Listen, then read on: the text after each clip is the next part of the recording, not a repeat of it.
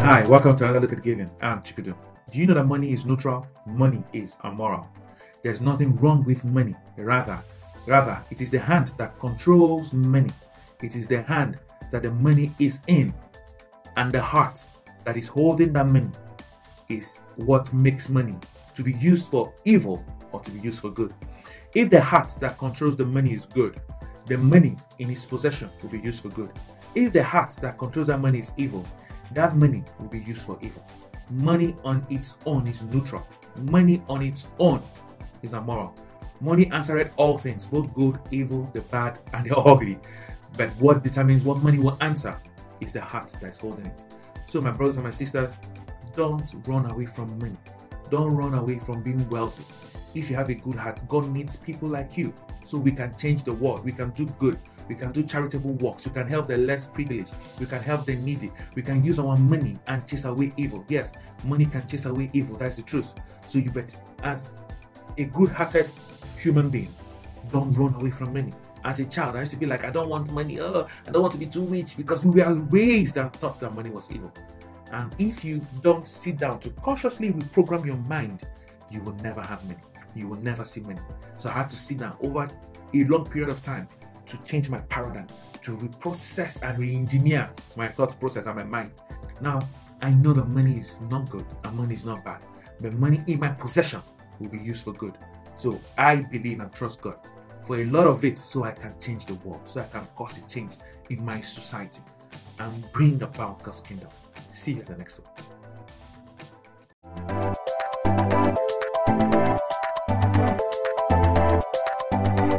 Hi, welcome to another look at giving. I'm Chikudu. Today we're going to follow up from the last episode where we talked about money is your life. Today we're going to look at the amount you give does not matter, and that is the truth.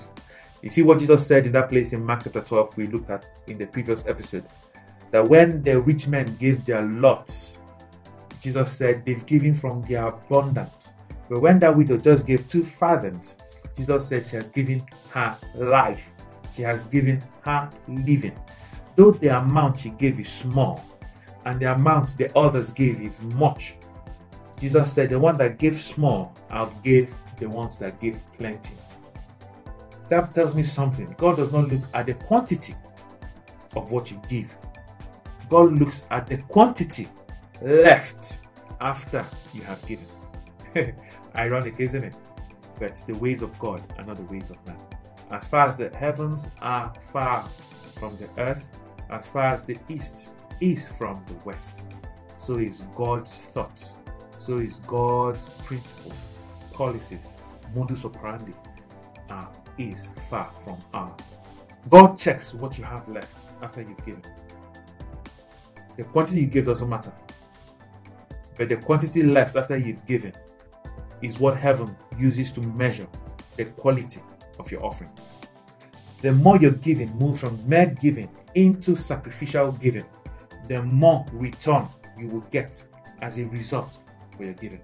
So don't be too perturbed about the quantity you've given to God, but always encourage yourself at the quality of your offering, measured by the quantity that is left after you've given. See you at the next one.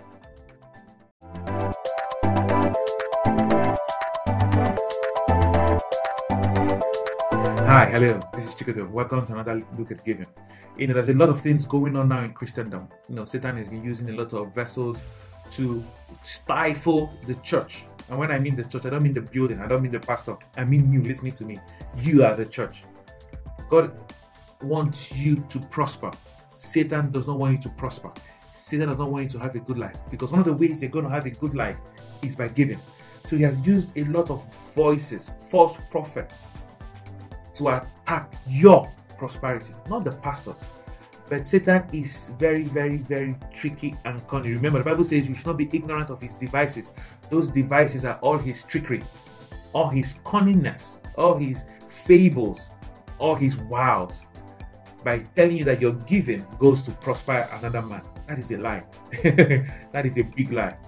Your giving goes to prosper you. One of the things he uses now is that, don't tithe. That even if you must tithe, go ahead and tithe livestock, farm produce, and all that. That's what the Bible says. I'm not going to go into tithing because that's not my topic today. My topic today is that your money is your life, and that is the truth. Jesus sat at the offering basket and was watching what men were giving during the offering, which if a pastor does today, he's going to be on Insta blog, he's going to be on social media, and he's going to be castigated. But Jesus did that. And men, because they saw Jesus, started giving a lot of money, so Jesus might praise them. They don't know who Jesus is. Until a widow came and dropped 2 farthings, that's what the Bible says. And only that woman's giving made Jesus speak. He was not impressed at the lots the others were giving. He said to his disciples in Mark chapter 12, verse 44, he said, see, that everyone here, gave out of their abundance, but that this widow gave all that she had. And he said, she gave her living. It's the exact thing that the woman of Zarephath gave to Elijah, where she said, I'm just gathering 2 sticks just to cook the handful of flour and oil to bake a cake for my son and I. We are going to eat. And what she said, then they will die. Your money is your life. Anytime you give your money, you've given an amount of your life. Because today you work, you get paid, you do business, you get profits. That profit, your payment, is the reward for the quantity of time, your life you spent in that office, you spent run around for that business. That is why money is seen as a portion of your life. That's also why I said the greatest gift you can give naturally is giving your time, because your time is what calibrates your life. So whenever you're paid your salary, they've calibrated your life for either a week, 2 weeks, or 1 month, depending on how it is paid. And they paid you what they think is suitable for your life for that period. So whenever you also give out your money, you are giving a portion of your life. So your money is actually a sacrifice.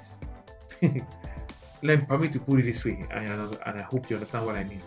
You're giving your money is a blood sacrifice, because you're giving a quantity of your life out. So you're giving your money weighs a whole lot before God. So don't quit giving. See you at the next one.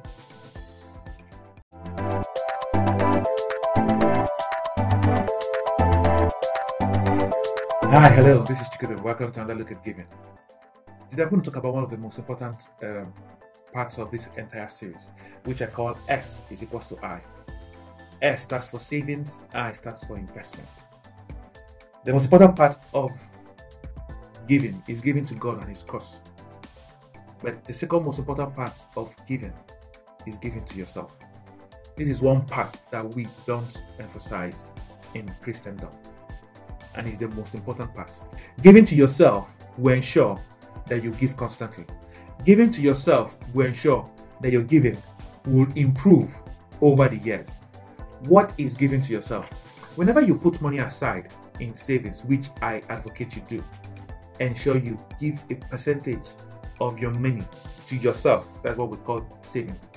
But there's a paradigm I want to change. Don't save because of the unexpected things that you can't control. Or like they say, don't save for the rainy day. As Christians, I want you to have this new paradigm. Save for investment. Don't put money away.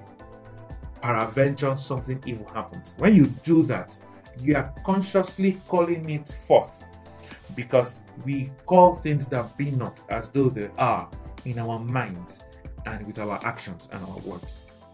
I always teach newlyweds or people that want to get married that they should have the culture of savings. I always tell them that what drives savings is a vision. But whenever, as a family unit, you have a vision, which I call, in this case, a project. There's a project you're working on. Oh, we need to move into our own home in the next 5 years. Let's start putting money aside towards it. Now, living in your own home is an investment to your future. So you're not now saving for the evil that you don't know what that will happen on earth. You are putting money aside so you can pay your future self. That is saving to invest. That is the right way to save. Now, because you have that vision to live in your own house, it disciplines you when it comes to that saving. Because why a lot of times it's as if we struggle financially is because we are not obeying the principles of money. It is because we are not disciplined. So when you have a vision, a project, whatever it is, but let it be a project that will not take from your future. Let it be a project that will give to your future and improve your living standard. Then save towards it. I'm going to see you at the next one. Bye.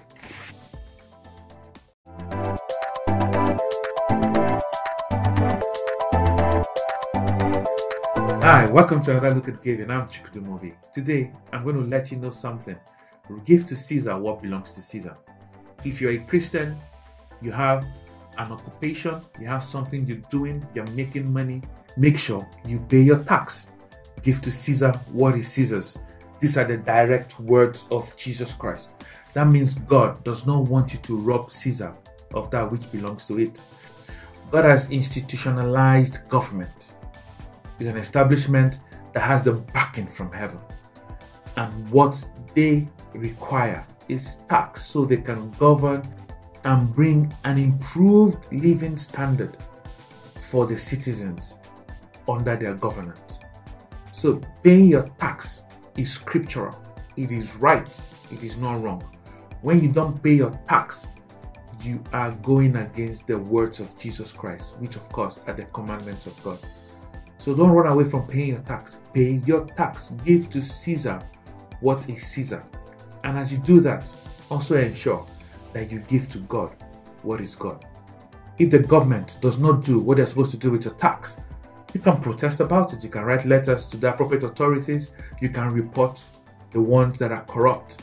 That's also one of your duties as a citizen of that nation, that country, that government, that local government, that state government, or whatever government you are under. But you wouldn't, because of corruption, not obey God's instruction. Pay your tax and God will bless you. I'll see you at the next one.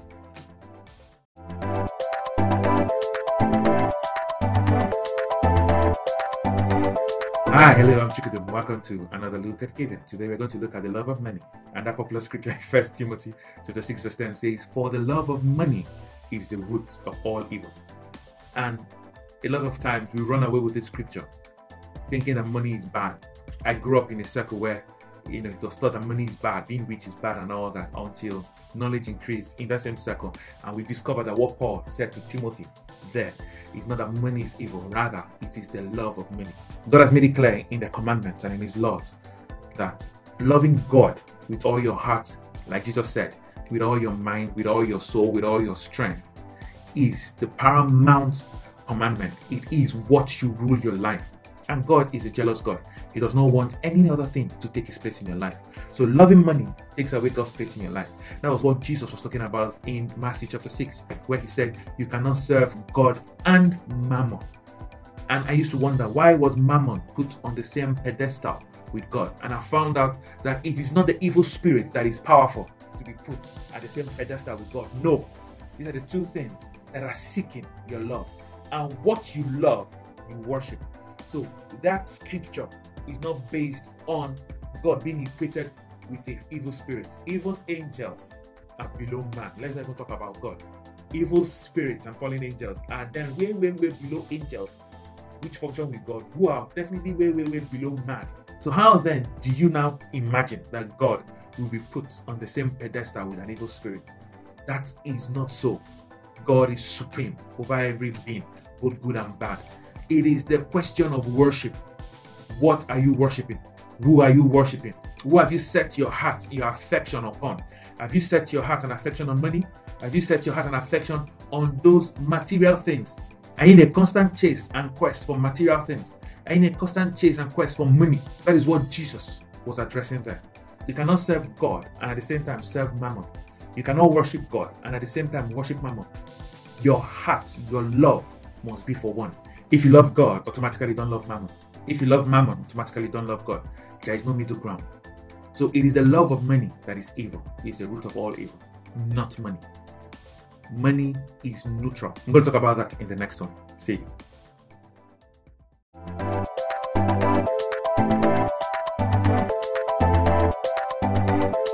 Hi, hello, I'm Chukwudum. Welcome to another look at giving. Do you know that what you give is never lost? your giving will always yield a result. Your seeds will always yield a harvest. The Bible says in Ecclesiastes chapter 11 verse 1 that cast your bread upon many waters, that after many days you will find it. There's a period between the seed and the harvest. There's a period between your giving and the return. There's a period between your investing and profit. That period is the process period. It's called the process. Never ever think that what you've given is lost. It is not.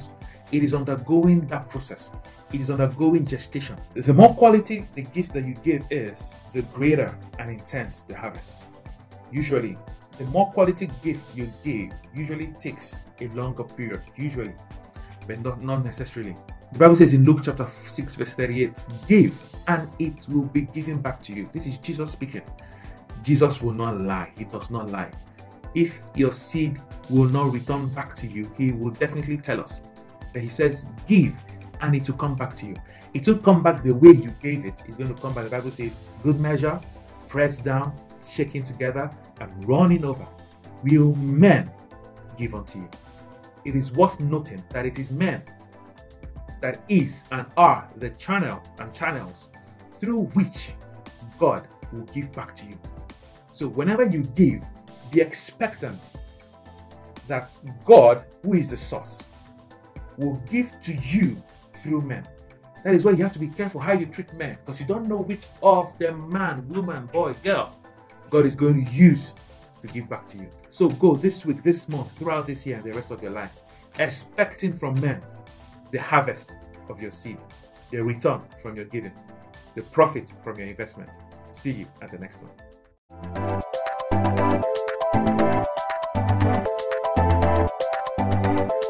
Hi, welcome to another look at giving. I'm Chikudum. Today we're going to look at one of the questions that bothers around giving. People usually ask, should I borrow to give? Is it right to borrow to pay my vow, to pay that pledge? Is it right to borrow to do that? I'm going to start with this. Though the Bible is not entirely against borrowing, guess what? The Bible does not encourage borrowing. That's the truth. The Bible says, owe no man anything. And like I've taught previously, the borrower is always a servant, is always subject to the lender. I don't think that God wants his people to be subject or slaves to other people. I don't think that is his intention. His intention is that every man should be a free man. And whenever you borrow, like I told you before, the man that gives, his hand is always above the one that receives. That doesn't mean that once in a while in your life, you will not need people to give you things. You will need people to help you. That is the truth. But when it comes to borrowing, I'm not fully in support of borrowing. That's my own opinion. I believe that if you want to borrow, let it be for investment. Don't borrow to spend. You borrow money, you're going to pay back, and possibly with interest, to spend.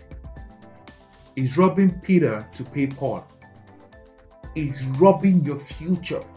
And it's not really intelligent to take away from your future, because your future marks a period usually when you are not as strong as today. As you age, your strength reduces. That's what I mean by that.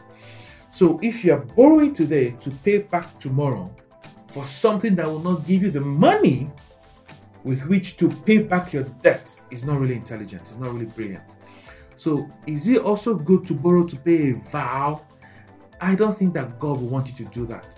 The Bible is so clear about vows. The Bible made it clear in Ecclesiastes chapter 5 that if you are in church, be ready more to listen to the word, like I'm giving you the word now, than you are ready to make a vow to God. Even God is putting a caveat on making vows to him. Do you know why? He takes vows serious. He takes your pledges to him serious. He's going to hold you up to it. So be careful before you make a vow, before you make a pledge. Remember the man that went to fight on behalf of the children of Israel and said that the first that walks out of my house, I'm going to sacrifice as thanksgiving to you, Lord. And guess who walked out of his house? His only daughter. And what did he do? He had no choice than to sacrifice his only daughter to God, because God takes vows serious. And I don't believe that God will want you to borrow to pay your vow. And somebody might say, if God takes vows serious, that means he will not be annoyed if I borrow to pay my vow, so I'll be free from that. No, that is why God says, before you even make the vow, listen, think about it first. be sure that what you're about to say to God, you will be able to fulfill it. And the key verse regarding this vow issue about borrowing to pay your vow is in 2 Corinthians chapter 8 verse 12. The Bible says, stated clearly in verse 12. So before you give, let it be of a willing mind. But first, it will be accepted according to what you have, not according to what you don't have. So does that mean you should not even make a vow at all? No, it doesn't mean that. You see, in a lot of places in the scripture where vows were made, a very popular case is Samuel. His mother, Hannah, said, Father, if you give me a child, I will give that child to you.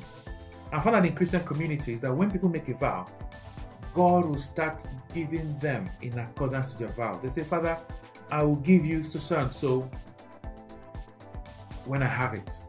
The mistake they make, and because they don't fully understand God, is that they wait till that entire amount comes to them before they give it. God will usually want to see how serious you are. And truly, if you were serious when you made that vow, any money that comes into your hands should go towards that payment. And God is watching. The money will be trickling in, and He wants to see if truly you honor Him and you take Him serious, you take His word serious. Maybe you made a vow of £100. You might get £1 first. God will watch. Would you give the £1? Would you give a portion of it towards, paying down your vow? He will bring £10. He will watch. Will you give something out of that £10 towards paying your vow? And the more you do it, the more God increases what you receive. That's how it's done. So people mistake that making a vow of £100 will come in bulk as £100, and they will wait for the £100, and the £100 will come, and they will default on their vow. So when you make a vow, start making that payment towards it, no matter how little. That shows God you honor Him and you respect Him. But to borrow to pay a vow, I'm struggling to see that in my Bible, because anyone that is owing does not know rest. I don't know if you've borrowed before. You don't know rest. I have borrowed before, and I was really, really, really stressed out. I was really, really, really, my peace was taken away from me, because your creditor will keep calling and calling, disturbing you and harassing you. I don't think God wants that. So my summation on this question is, don't borrow to pay a vow. The only time I will advocate borrowing is only when you want to invest, maybe in your business or something that will yield a return. Maybe you want to buy a property that you know will yield a return. Then I will advocate borrowing. But outside that, please don't borrow. I'll see you at the next one.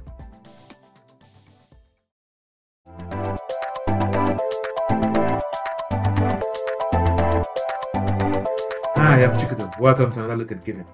Today we're going to look at the subject that says give frequently. Give as often as you can. Paul, speaking to the church in Corinthians in 1 Corinthians chapter 16 verse 2, told them to set aside an offering on the first day of the week. In that place, Paul advocated weekly giving. And for you to set it out, that means you need to plan for it. That also tells me that giving is not just weekly, that giving is daily. Set out money daily towards what you're going to give at the end of the week. Let it be that every day of your life you give something to somebody else. You give something to the work of God. You make somebody's life improved or better by your giving. Jesus speaking also in Matthew chapter 5 verse 42. He said, give to whoever asks you. And that is one scripture that shocked me. He said, anybody that makes a request to you, give. What you give is not the issue, but give. You may not have exactly what they are asking for, but give them what you can afford. I also learned this from my dad. He once told me that he gives to anyone that makes a request from him. No wonder he lived a life of abundance and not lack. He never lacked anything. God always meets him at the point of his need. God always answers whenever he needs something. And he kept on saying till he died that he never asked anybody for money. He never went to borrow. He never made a request. He never begged. And God met his need to his last breath, because he just obeyed just this commandment of the Lord whenever he was asked for money. So I encourage you to do that. See you at the next one.